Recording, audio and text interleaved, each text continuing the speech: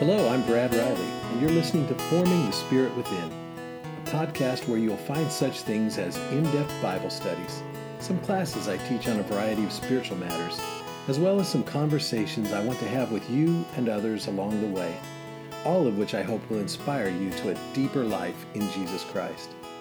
In his 2 Corinthian letter, St. Paul the Apostle described our lives as a process of transformation that comes to us by looking full into the face of Jesus. And as we behold his glory, we are transformed into his glorious likeness in ever-increasing measure. What an amazing thought, that we can be transformed into the very glory of Jesus. That is my prayer for you, that in some small way this podcast will help you in your transformation from glory into even greater glory, as Christ forms his Spirit within you. I hope you'll subscribe to the podcast and not only listen, but join in on the conversation with a question or a comment. Thanks so much for listening, and may the Lord be with you. Open to your Bibles to 1 Thessalonians chapter 4. We're still in chapter 4. This will be our second part of chapter 4. We're taking chapter 4 in three parts. And today we'll be looking at verses 13 through 18. Last week we looked at the first 12. And if you missed last week, go ahead. We had to switch days. Go back. I've got that podcast up. Listen to it. This is because chapter 4, where there was kind of a change in the tone of the letter here from the Apostle Paul, and he's now teaching, he's addressing the things that maybe they've been misunderstanding or not doing right, and he's doing some teaching in this chapter 4 and 5. Well, let's begin with a prayer, our usual prayer, for our prayer before the study of Scripture. If you have your cards with you, and let's ask the Lord to illumine our hearts. Pray with me. Illumine our hearts, O Master, lover of all humanity, with the pure light of your divine knowledge. Open the eyes of our hearts that we may understand your gospel teachings. Implant deep within us the fear of your blessed commandments, that through them we may conquer all carnal desires and may be transformed to live, both thinking and doing the things that are pleasing to you. For you, O Lord, are the light of our souls and bodies, and unto you we give all glory and praise, together with our Father, who is from everlasting, and the all-holy, good, and life-creating Spirit, now and ever, and unto ages of ages. Amen. Well, this morning I've titled this section of our study, Comfort in the Face of Death. 1st and 2nd Thessalonians has a lot to teach us about death and about what happens in this world surrounding this thought of death and this reality of death. And clearly it was troubling the people in that early church, in that brand new church of the Thessalonian people. And he writes some very, very comforting words, the Apostle Paul does. But we need to note that in the midst of these comforting words, he's actually teaching them. So we're going to break apart what it is he's teaching them as he comforts them. So I'm going to read the passage from verse 13 through 18. It really flows. I mean, I would read it all.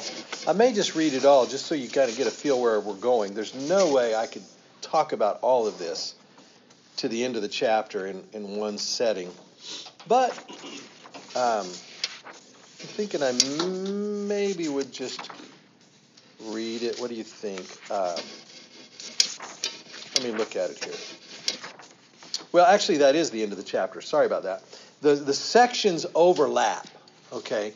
So the first 11 verses, the chapters in the Bible are not always by where the real section should be.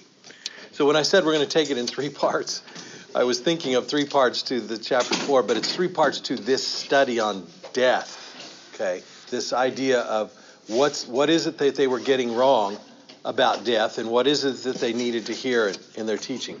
So actually I'm going to go ahead and read chapter 4, verse 13 through the end, but I'm going to continue on and read the first 11 verses of chapter 5. So we get the whole kind of the pericope of the whole story in mind. We won't go into chapter 5 much because we won't have time. But I want you to hear it all in one setting, okay? So I'll begin with chapter 4, verse 13.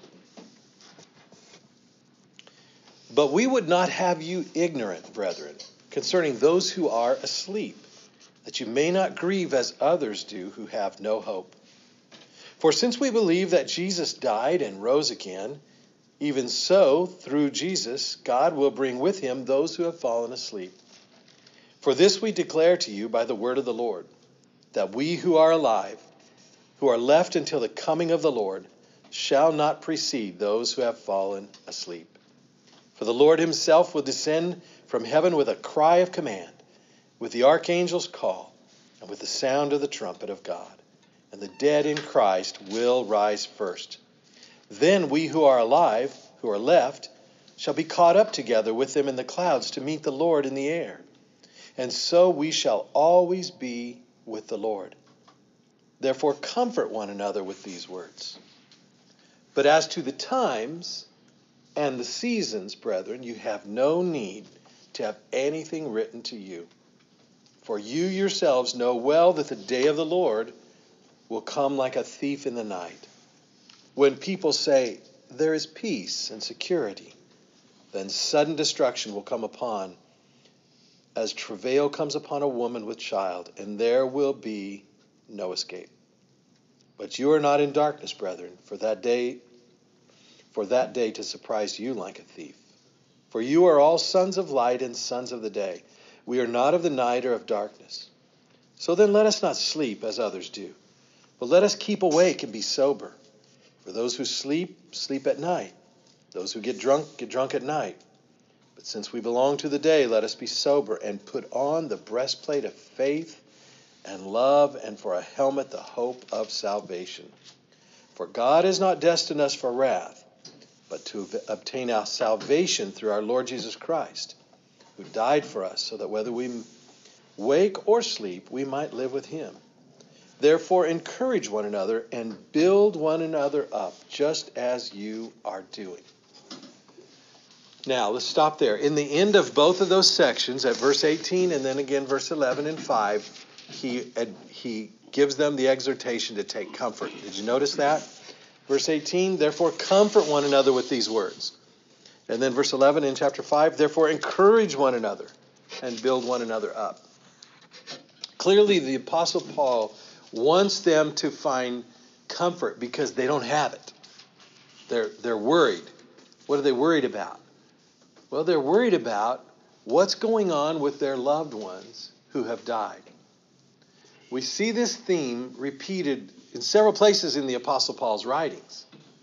If we turn to the 1 Corinthian letter, and we haven't studied Corinthians in here yet, but if we did, we would find in that letter one of the things that he addresses to them is this concern about what happens when we die again. There was all this concern about what happens when we die. What does that mean in light of our faith?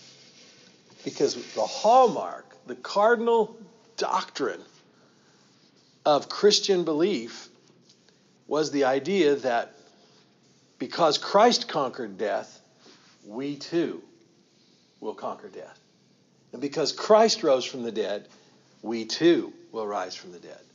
And Christ promised this would happen when he comes again. So they're thinking Christ is going to come in their lifetime. They're thinking he's going to come at any time. Nobody in that day could have ever imagined 2,000 years would go by and we'd all still be having this discussion.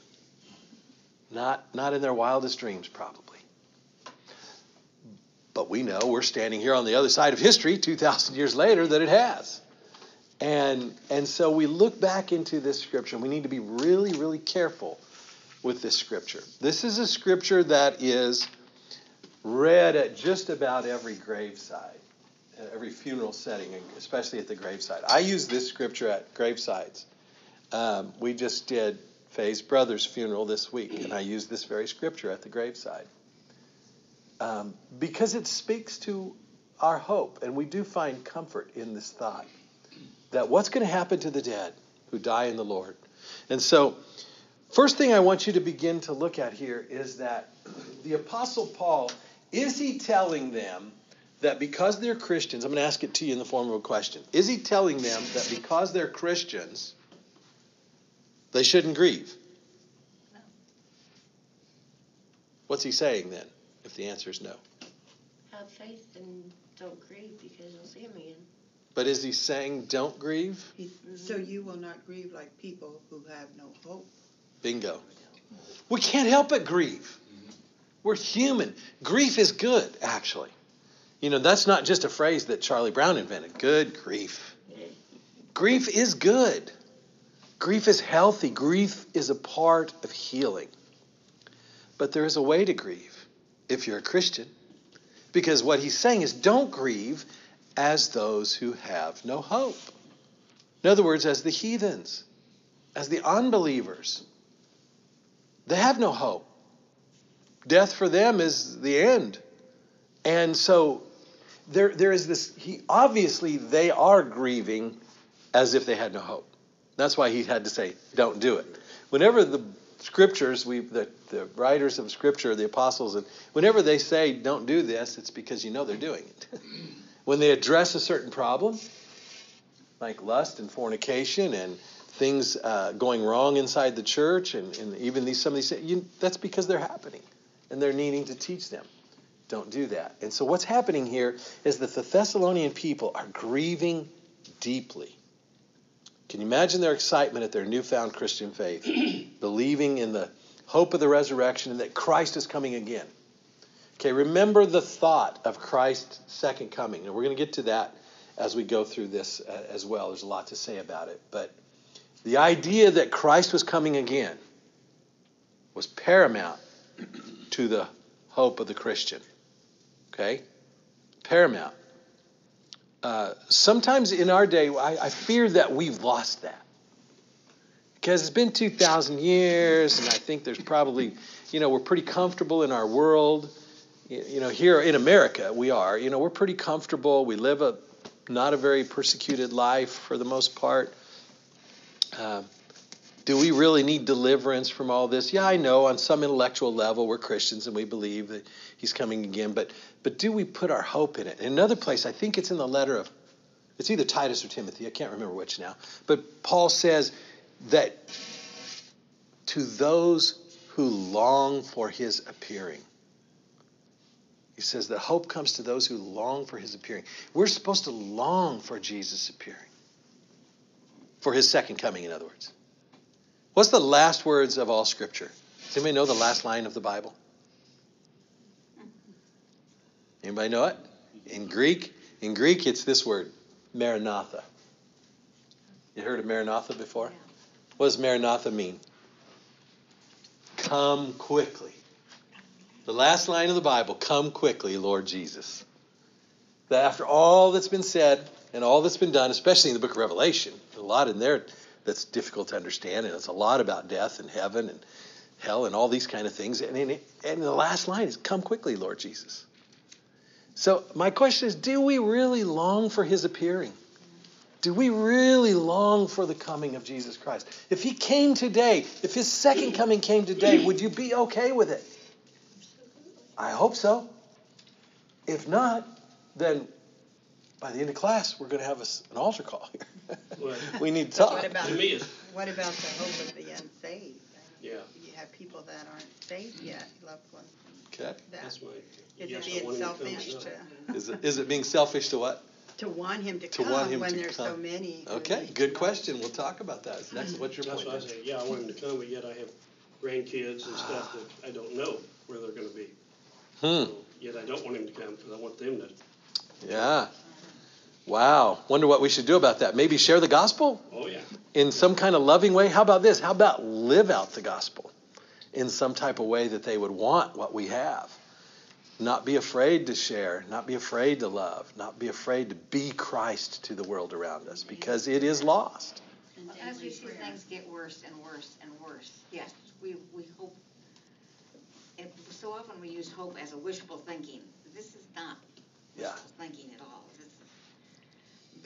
It's based on certain, and we're going to get. That's a great point, Dorothy, because one of these words, this second word, or actually, it's the the second word here, elpis. That's hope in Greek. Okay, we're going to talk about what that means. You hit the nail on the head. It's not just wishful thinking. It's a certainty. It's a certainty. Hope is a certain knowledge of what revelation has been given and is going to happen. That Jesus Christ did die. He did raise from the dead. He did ascend into heaven.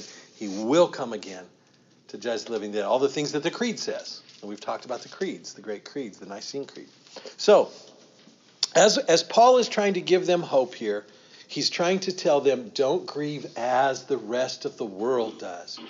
Because you know better. You have Jesus Christ and all of his promises and the truth of his promises. So the first Greek word here that I want to help you see today is lupeo. Lupeo means grief or grieve. Okay? Do not grieve as those who have no hope. Well, what does that word grieve mean? How do we define the word grieve? Well, in the Greek language, it meant deep distress. Deep distress is what grieve. I better write that up. There's so many words today. I'll just write the English equivalent here. It's grief, and it means deep distress. So, when our loved ones die, we can't help but have deep distress. That's okay. Just know that in your deep distress, Christ is with us. Christ has promised to come again. Christ has promised to raise them back up to eternal life. Christ is all in all. And we're not to grieve as those who have no hope. Now, if we believe, and you said something kind of key here, Dennis. You said something about, I've got grandkids. I don't know where their status is with the Lord, and I just hope and tarry until I know. Okay. How will we ever know what our families or loved ones' status is with the Lord in concern salvation?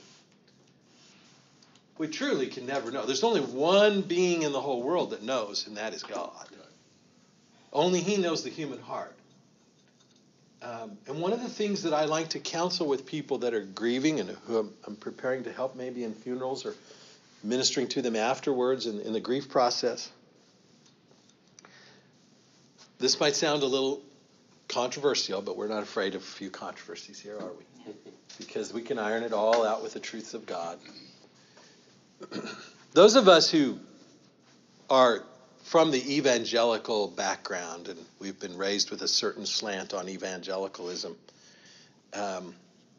we sometimes think we know who's saved and who isn't.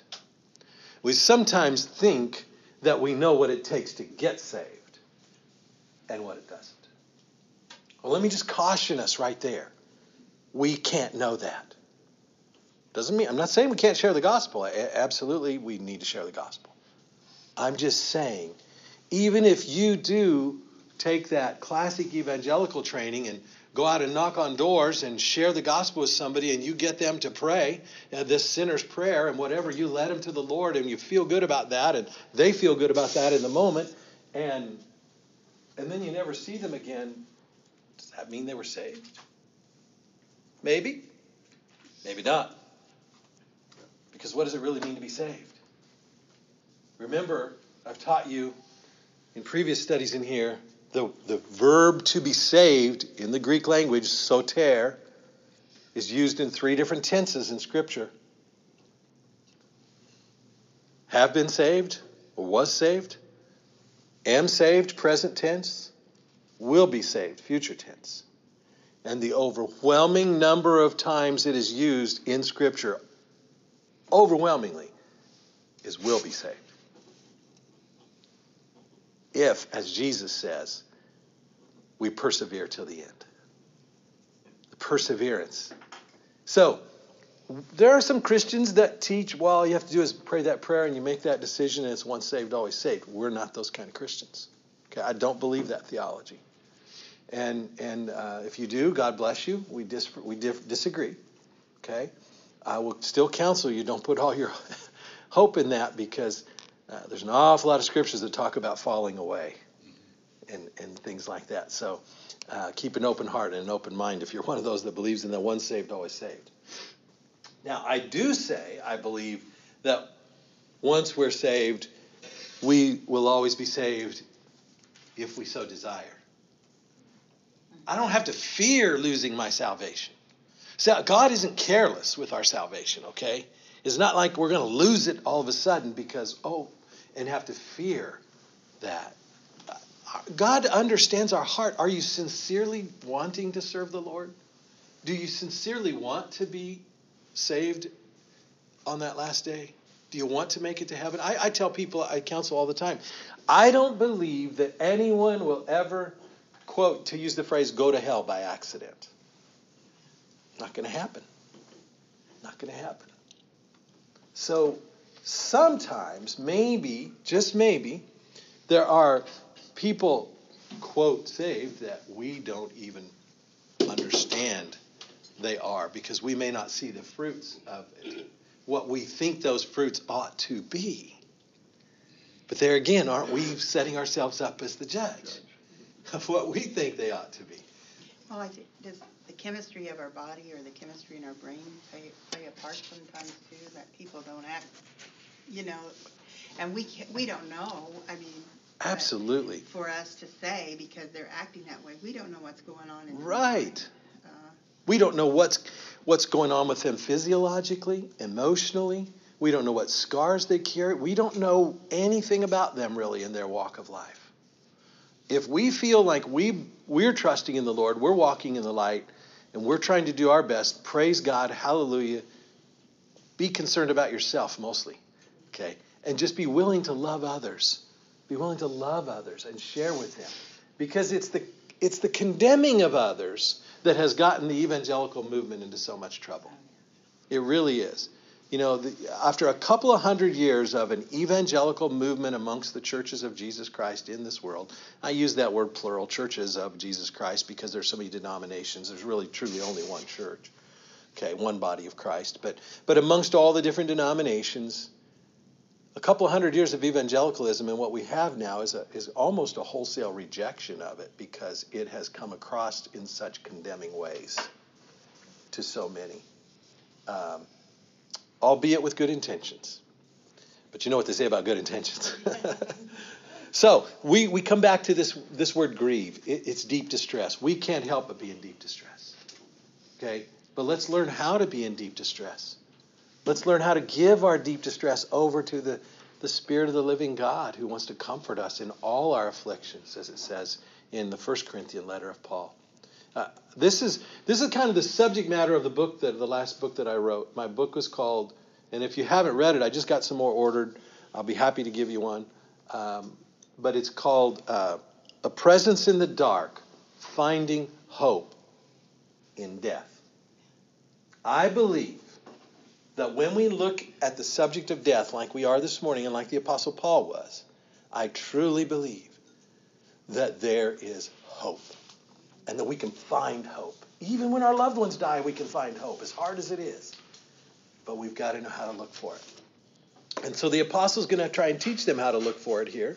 And he says here, in verse 14, let's just go verse by verse here. For since we believe that Jesus died and rose again, even so through Jesus, God will bring with him those who have fallen asleep.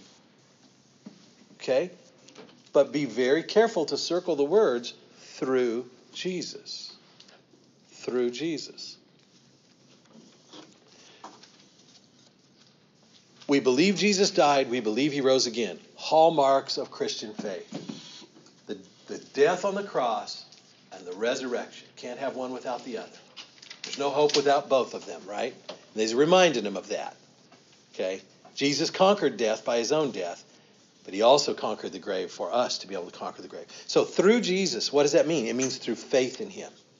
Through faith in him, God will bring with those who through faith have fallen asleep. Now, the word sleep here is a metaphor for death. Okay? In the ancient world, that was used as a metaphor for death. And it makes sense, really, if you think about it. I mean, because when our loved ones die, it just looks like they go to sleep. And they can't be roused. But we don't teach as Christians that the soul is to sleep. There are some who believe in what they call soul sleep. We don't believe that. The Apostle Paul teaches that for me to die is to be with Christ.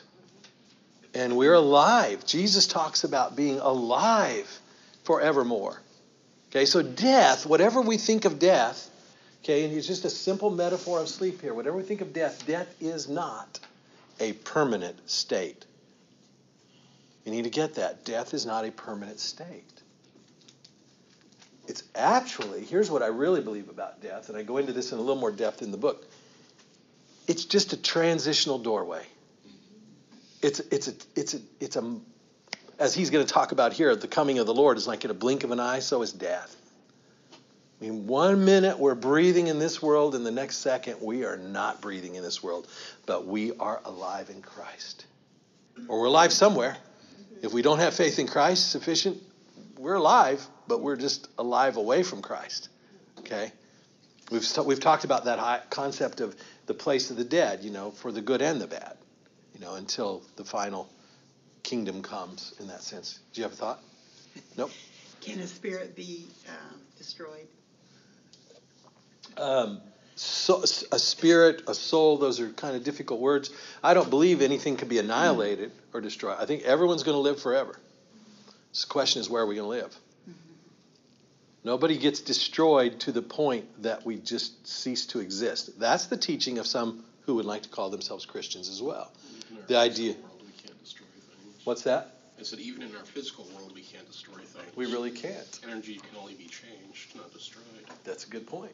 Scientific fact. So here's the thing. We're all going to live forever. We just want to know where we're going to live. And I want you to hear the Apostle Paul encouraging them not to despair if you're trusting in Jesus. In some ways, here's what I've come to believe. I think it's harder to go to hell than it is to go to heaven. God's love is the greatest force in the world. Now, I'm not saying you don't have to believe. We can go into all that, but I'm just saying, in some ways, I've really come to believe it's harder.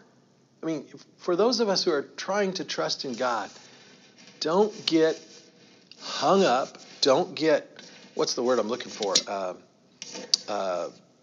Don't become a hypochondriac about whether God still loves you or whether you are going to make it.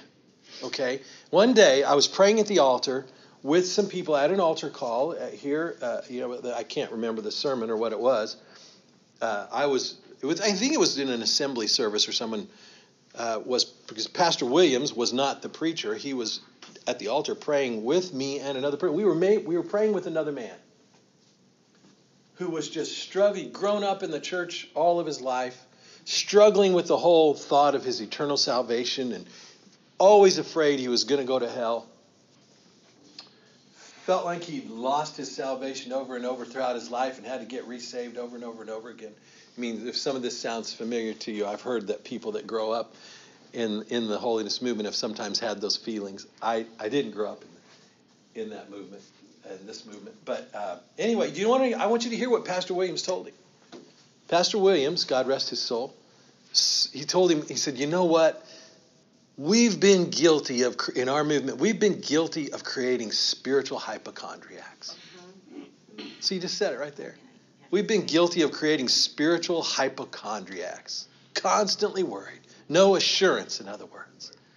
That's not Scripture. Scripture's filled with beauty and assurance of the love of God and of eternal life and eternal salvation. But it's also filled with words of admonishment, of exhortation to do what? Persevere. Keep the faith. Keep on serving. Endurance. There you go. Endurance. You don't quit the race halfway through and get the crown. Okay. Endure. Those who endure to the end is another thought of Paul's that he uses in a lot of his teachings. So, I say all that to say there is hope. The second word is hope. Okay? And that means it's based on certainty, not just wishful thinking, like we heard Dorothy say earlier. It's based on certainty.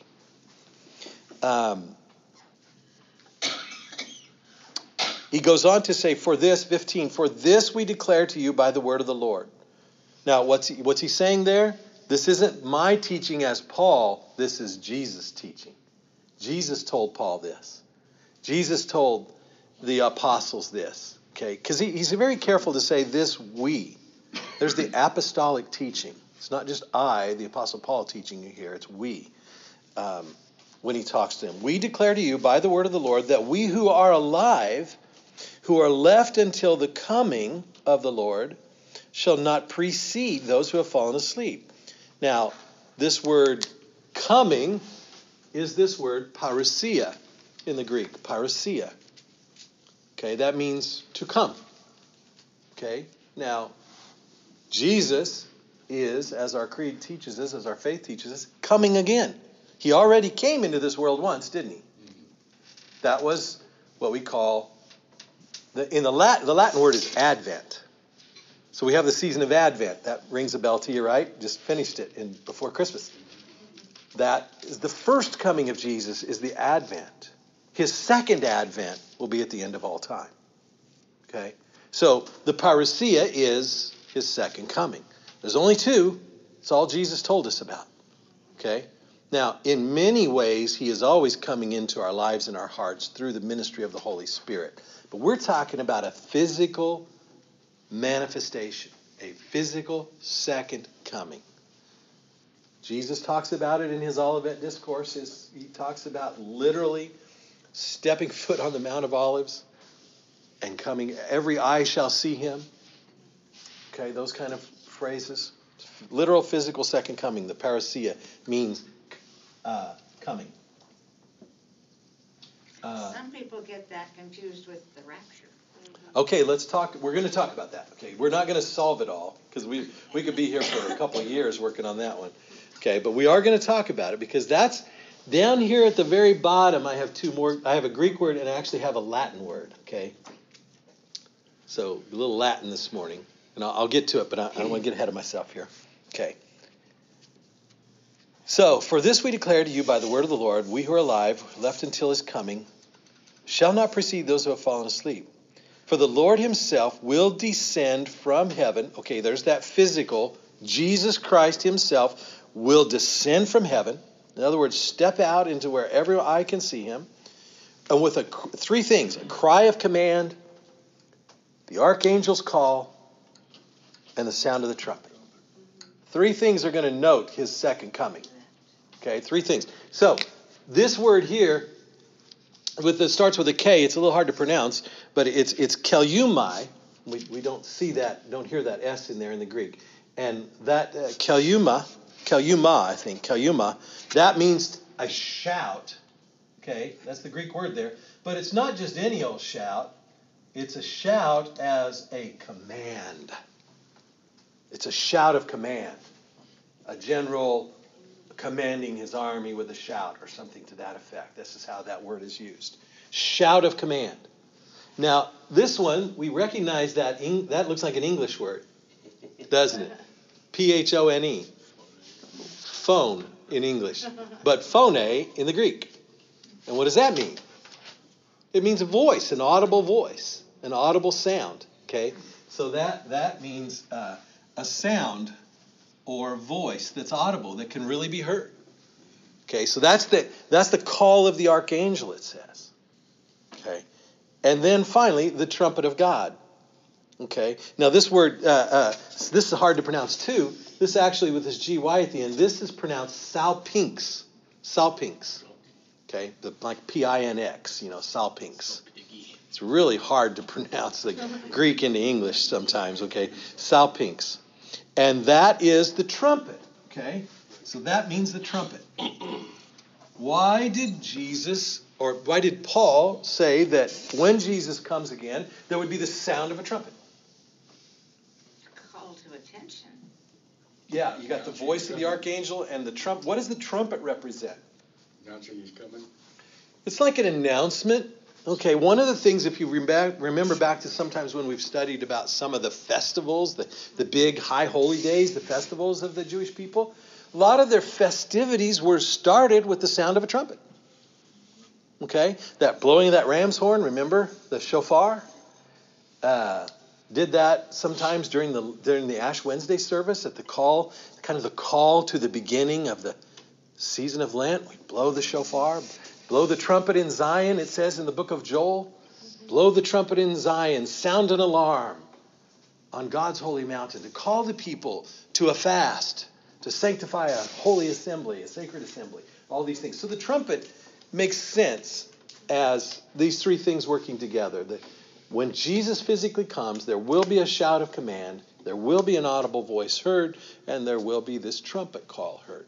One day I was standing beside the grave. I was doing, at Wichita Park Cemetery, was doing a burial. I had just read this scripture. As I told you, I do at every graveside, pretty much every graveside.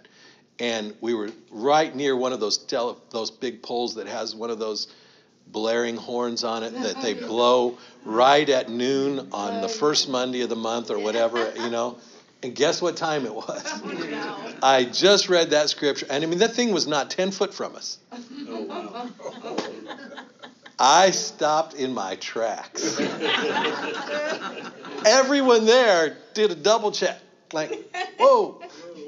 And I just stopped. I said, okay, we're still here. I don't think that was the trumpet of God. It wasn't the trumpet of God. It's the trumpet of the city of Wichita, reminding us that this is a siren check. It was eerie how that happened right as I read that scripture. But we went on. But, Yes. but we will not be here at the second coming. Aha. We have been raptured with Jesus. Well, let's just say there's Unless we debate come about with that. him. Let's just say there's debate about that within Christian theological circles, and we're going to touch on some of that. That's why I say we can't solve it, because this isn't a study of that, but we're going to get to that. So look at this. It says here, and the dead in Christ will rise first. Oh, that's confusing. But look at the next phrase. Then we who are alive. Will be caught up. So he's saying we who are alive, we the apostles, we the Christians, we, you and me, the Thessalonians, we are still going to, if we're still alive, so clearly there are Christians still alive. I mean, this gets careful. We're parsing words, but we're doing it on purpose. Okay, we're parsing a sentence here. Because there are well-meaning Christians who teach and believe that when Jesus physically comes again, there will be no Christians on the earth because they were raptured out of here. That's the thought, okay? Now, and if that's your belief, and let's face it, that's probably 80% of all evangelical Protestant Christians. That really is. It was my belief at one time. It's not my belief anymore. Okay? And I'll go into some of that a little bit as we go along here. But I'm not saying we can't have different beliefs and still have harmony and believe together. We can. Because there are many beliefs on that. This whole idea of the rapture comes from the Latin word, and that's the bottom one here. Repair. R-E-P-E-R-E, and it's pronounced repair. And it means to, if you go give your car repoed, okay, it means to take away. It means to grab hold of, to snatch away. Maybe even as if in something that's robbed and taken away. Okay? The Greek counterpart, the word that's in the Scripture, so when you hear people say, well, the word rapture is not even in the Scripture, it's not. It's not. But the thought, if you were writing Scripture in Latin, you would write this word. But because the Scripture was first written in Greek, the New Testament written in Greek, the word is harpazo. Harpazo. And it means the same thing. It means to be snatched away, to be caught up. So when Paul says, then we who are alive, who are left, shall be caught up together with them. There's the word. We will be caught up together with who? Who's them? The dead in Christ. He just told us the dead in Christ will rise first. And that's this word that's pronounced anisteme. Anisteme, right here. And that means to rise up. To rise up. The dead in Christ will rise up. Literally, physically. I want you to get this in your mind. literally, physically, every grave in the world is going to open up. Every tomb's going to open up. Okay? And everybody's not in a grave and everybody's not in a tomb, are they? Because some people died in an accident and they were blown to pieces. Yeah. They're spread to the four corners of the earth. I mean, anything can happen. Cremation, ashes. But make no bones about it. Well, that's not meant to be a pun. I didn't realize I said that until I did not. I'm not that clever and that cool. Trust me. That's not. But you can bank on it. Every bones will be brought back together. All bones will be repaired. All bodies will be raised back up in the blink of an eye. And the dead come first. Imagine that. If you happen to be one of the we that the Apostle Paul's talking about who are alive, you're going to witness that. But their spirit is already with God. Now, their spirit's with God. That's right. But they're reunited, okay? With the body. So the dead will reunite with their own spirit. Absolutely. Absolutely. That's why I always wondered when I pray about this and read this, I get goosebumps. Because to me, this personally, between me and God, is his third coming. Because of the fact that the second coming was when he was resurrected and he went up, he ascended to the Father and he came back down and his spirit was with his body that we will have. Well, I don't that think make you. sense? Yeah, I understand what you're saying. I really do, but don't think of it as a third coming because it's really not. Because It's the second coming to get us. The death, his body was buried in the ground. Right. Or buried in the tomb. Let's put it that way. Okay. Right. It wasn't translated and taken anywhere. Right. So he didn't have to come back.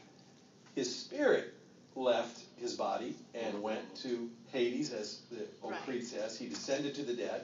Okay, so in the resurrection, of course, his spirit and his body were reunited.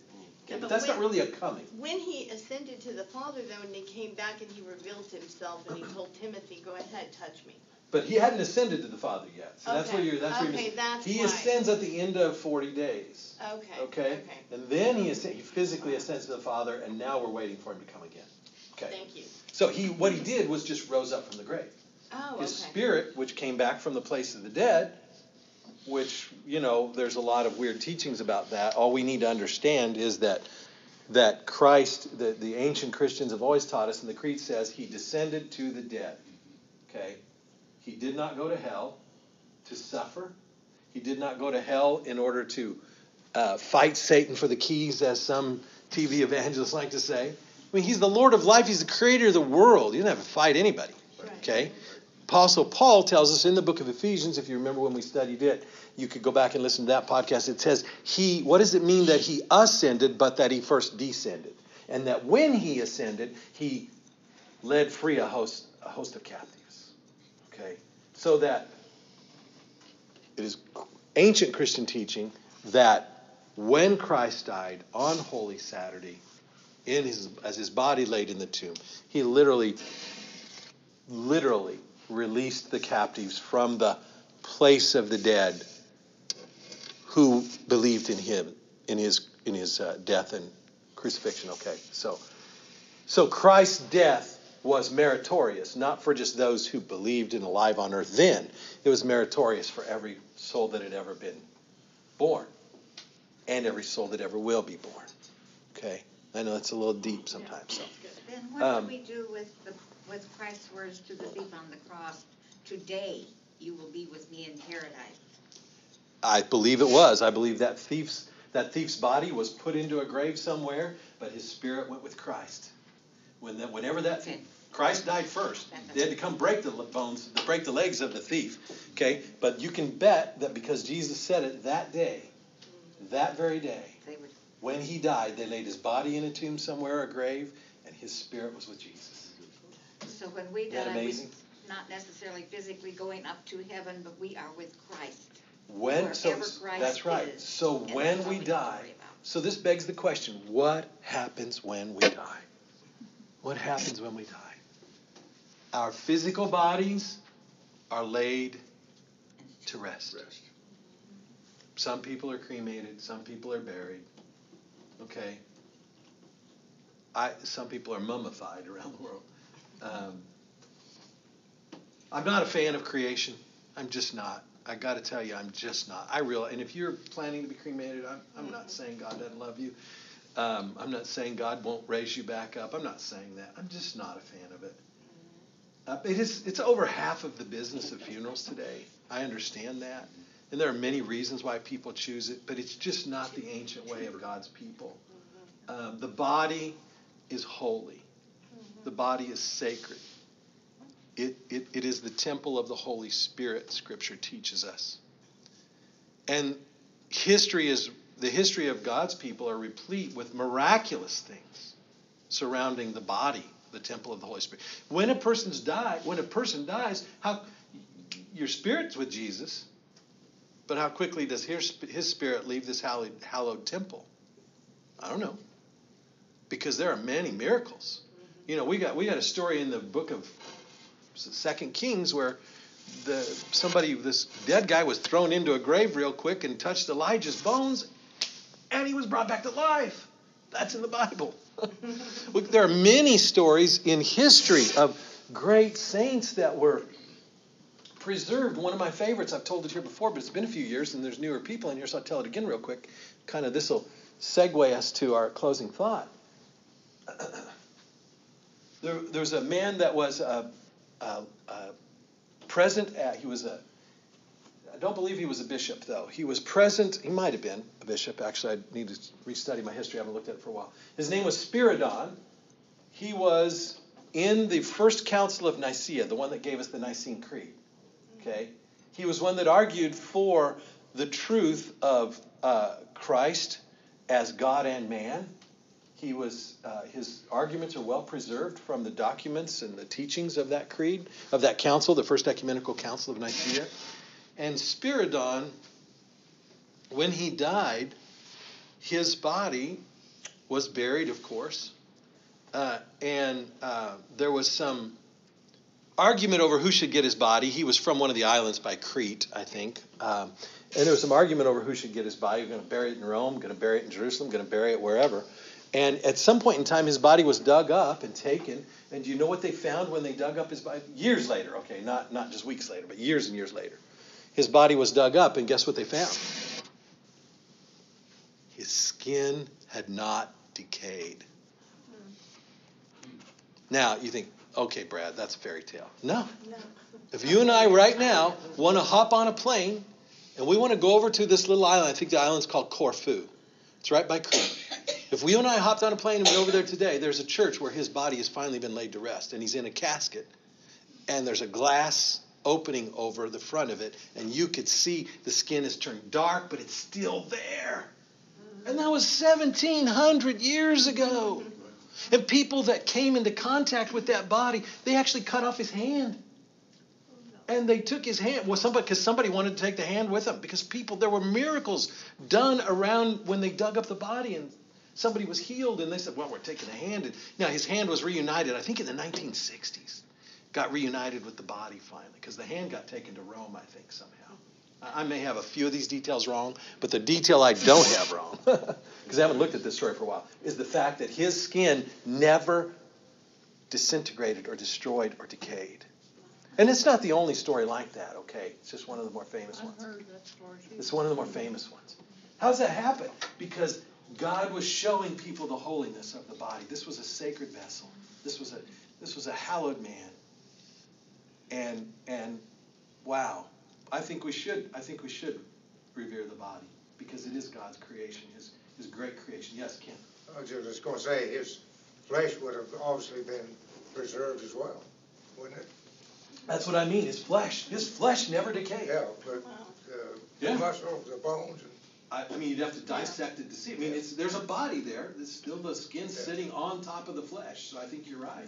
I mean, it has to be stuck to something, right? You're right, probably. I know it sounds weird and gross, but how was he buried? Because there's many instances in history where the lack of microbial.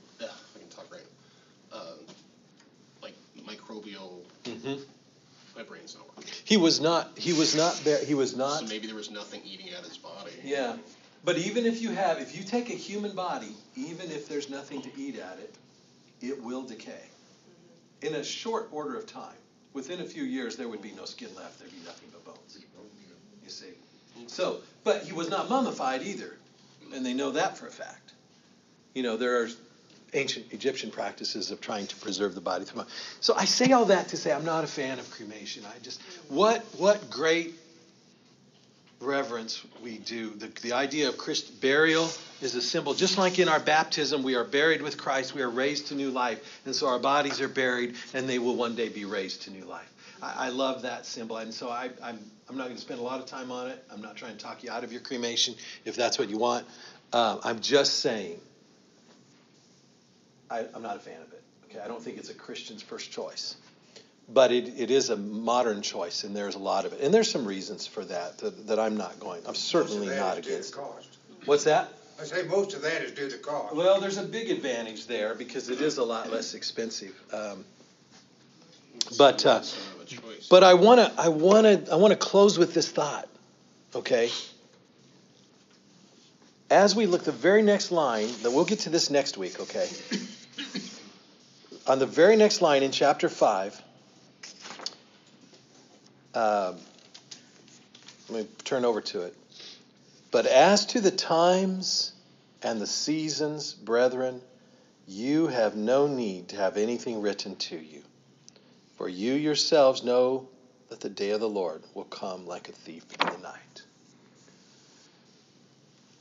Next week we'll talk about the idea of the Lord's second coming. We'll get a little more into depth with it.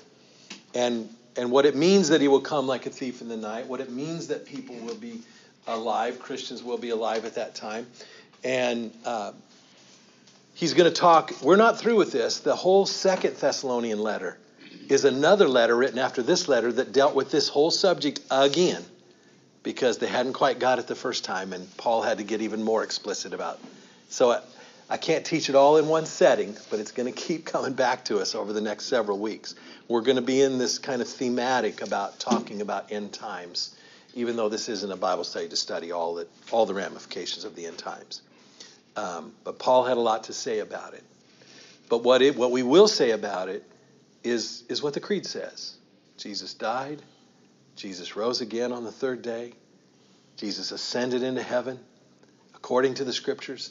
He's seated at the right hand of God the Father, and he will come again to judge the living and the dead. And his kingdom will have no end. That's what the Creed says. Amen. Any last thoughts or questions? Last thoughts or questions? Yeah. That's not a thought or question about this, but would you all remember Carol Coons? I mentioned that at the beginning. Yeah, I mentioned that at the beginning. Yeah. That funeral's on Saturday. Yeah. Okay. We're going to keep them in prayer. Yeah. And then also, and I don't remember if I mentioned this, I apologize, last week, but a friend of mine, her son died of devil's pneumonia in his sleep. And he was 32 years old, and he has a wife and 3 young children. And Brad and I went to their service, his service in Oklahoma, and the family's just devastated. So they're a good example of people that are devastated in deep distress of grief. And while they do have faith, they're struggling now to figure out, how does that faith comfort me? I mean, I'm not saying it's easy. When Paul just says, don't grieve as those who have no hope, it's not easy. Okay, it's definitely not easy. We will grieve. Kent, do you have another thought? I was just thinking that when he was writing this letter, there were no Christians there prior to that would be buried there, because it's all atheists. That's right. In that area, they were the new church. He was telling them when they passed away, right, that what would happen. That's right. That's exactly right. He's telling them what's going to happen when they pass away. Now, we want to remember Faye's family too. She buried her brother this week, just 2 days ago. The Coons family this Saturday, the family, our friends from Oklahoma. Death is the great equalizer. It comes to everyone. Okay, it's no respecter of persons or time. Some die too young, some die too what feels like too late. But the reality is God knows God is always merciful. Here's my belief. God is always merciful. Okay? No matter how death comes, somehow God's mercy was worked in that death. Whether it was even late or early or whatever. We do not know what the balance of that person's life would have been like. This young man is 32 years old. I can't even imagine how, on our humanity, we say, how is that merciful? Well, I don't know. What would the rest of his life been like? Might have been horrible. Might have been even worse. Maybe it was God's mercy that took him now. But we live in a fallen world. Everyone will die at one point or another. And we'll start with that thought next week. I believe everyone will die. And I've heard some Christians say, well, people that are caught up in the rapture or people that were alive on earth, they just get taken up. There's still a translation. There's still a change. Everyone must die to inherit the kingdom. Okay, so we'll start with that thought next week. Let's close. Yes. She's trying to stay healthy enough to have her surgery, which is coming up February the 14th. So continue to remember her. Getting healed from the bronchitis, but still needs to get stronger for that surgery. Linda and Pat, I saw. Linda and Pat. On Facebook that Pat had an epidural or something. Did he have? Yeah, he had an epidural for his back. He's in a lot of pain for his back. Wow. Well, remember them He too. was saying, I guess his blood sugar shot way up to 500. Wow. Wow. Let's keep them in prayer too.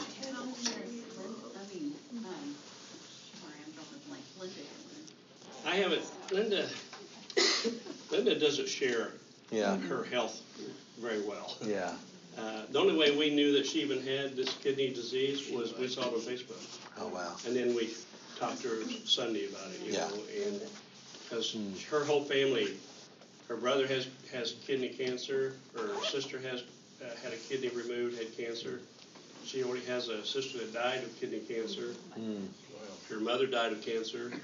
Her dad had a heart attack. But anyway, it's hereditary, I guess. And most of you probably already know she had breast cancer in the past and has come back from that. So lots of concerns there. Lots of concerns to remember. Remember these people in your prayers. Bobby Schellenberger has a lot of Yeah. issues going on. Yeah, I've just recently learned of some of those. We need to pray for Bobby. yeah, he's got a bladder problem. Of course, his blood sugar they're still trying to control it. It's really high. The doctor's saying once they do get it back to normal, it'll actually be worse because his body's not used to being normal. Wow. And he has some other issues too. Matter of fact, I'll see him in about 45 minutes. Good. Tell him our group is praying for him. We just love him dearly. Tell him, Well, let me leave you with this thought as we pray. Scripture says, blessed in the eyes of the Lord is the death of his saints. We're talking a lot about death this morning. And Paul says that we find comfort in the face of death. So let us pray. Dear Heavenly Father, we open our hearts to you this morning in the teachings of your word, asking that you would bring your Holy Spirit to bring these words alive to us. Help us to find that comfort, and we can comfort one another with these thoughts. So thankful that you conquered the grave, that you rose from the dead, and that you are coming again. Teach us how to long for your appearing. We ask this in the strong name of Jesus Christ, our Lord, who lives and reigns with you, Father, and the Holy Spirit, one God, forever and ever, and to ages of ages. Amen. Well, that's all we have time for today, and I want to thank you again for listening in. I hope that our time together has been a blessing to you. While you're here, why not take a moment to add a comment or perhaps ask a question? You know, Forming the Spirit Within is a listener-supported ministry, and I really appreciate your feedback and your support. If you'd like more information on how to be a part of this ministry, you can find it online at bradrileyministries.org. Again, thanks for listening and spending the time with us today, and may the grace and peace of the Lord Jesus Christ be with you as he forms his Spirit within you.